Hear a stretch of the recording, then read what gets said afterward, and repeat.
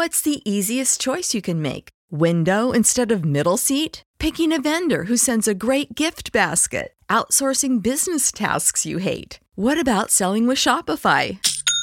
Whether you're selling a little or a lot, Shopify helps you do your thing, however you cha-ching. Shopify is the global commerce platform that helps you sell at every stage of your business. From the launch your online shop stage to the first real-life store stage, all the way to the did we just hit a million orders stage. Shopify's there to help you grow. Whether you're selling scented soap or offering outdoor outfits, Shopify helps you sell. Wherever and whatever you're selling, Shopify's got you covered. Sign up for a $1 per month trial period at shopify.com/try. Go to shopify.com/try now to grow your business, no matter what stage you're in. Shopify.com/try.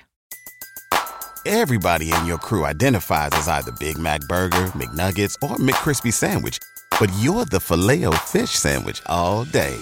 That crispy fish, that savory tartar sauce, that melty cheese, that pillowy bun. Yeah, you get it. Every time. And if you love the Filet-O-Fish, right now you can catch two of the classics you love for just $6. Limited time only. Price and participation may vary. Cannot be combined with any other offer. Single item at regular price. Ba-da-ba-ba-ba. How much artists from one music can one consume until it's too much? Now, in its entirety, I think Youngboy has finally broken the record for the most albums in 1 year from a prominent artist under a major label. I can safely say he probably did that in 2022. But in 2023, he's back again with it on album number 2 in just 5 months. Technically, he's on pace to have about 4 to 5 albums. Last year, I think he had like 7 or 8. So this year, he slowed down a little bit. And that's saying something for Youngboy. So I want to bring this up because this track is titled Channel 9, produced by Rayshawn D, Tay Made It, interesting, and Kino. I don't know how you say that. Is one of the snippets that Youngboy sent out before the album. It was highly anticipated. Everybody was like, man, this better be on the album. That's one thing about artists and putting out snippets is if you're going to give the fans snippets, right? And then you're going to give them hope of release on your album. Like if you put out a snippet and you're going to make them feel like it's going to be on the album when you release it and it doesn't end up on the album, all your fans are going to be in your comment section talking about where's so-and-so snippet, where's this, you played us, I can't believe this. Even if the album's straight fire, they would have been like, would have made it better if that snippet would have been on there. Because there's one thing about hip-hop and snippets is that it sounds 10 times better than the actual track when it officially releases. So for Channel 9, obviously it seems Everybody in your crew identifies as either Big Mac Burger, McNuggets, or McCrispy Sandwich. But you're the Filet-O-Fish Sandwich all day. That crispy fish, that savory tartar sauce, that melty cheese, that pillowy bun. Yeah, you get it.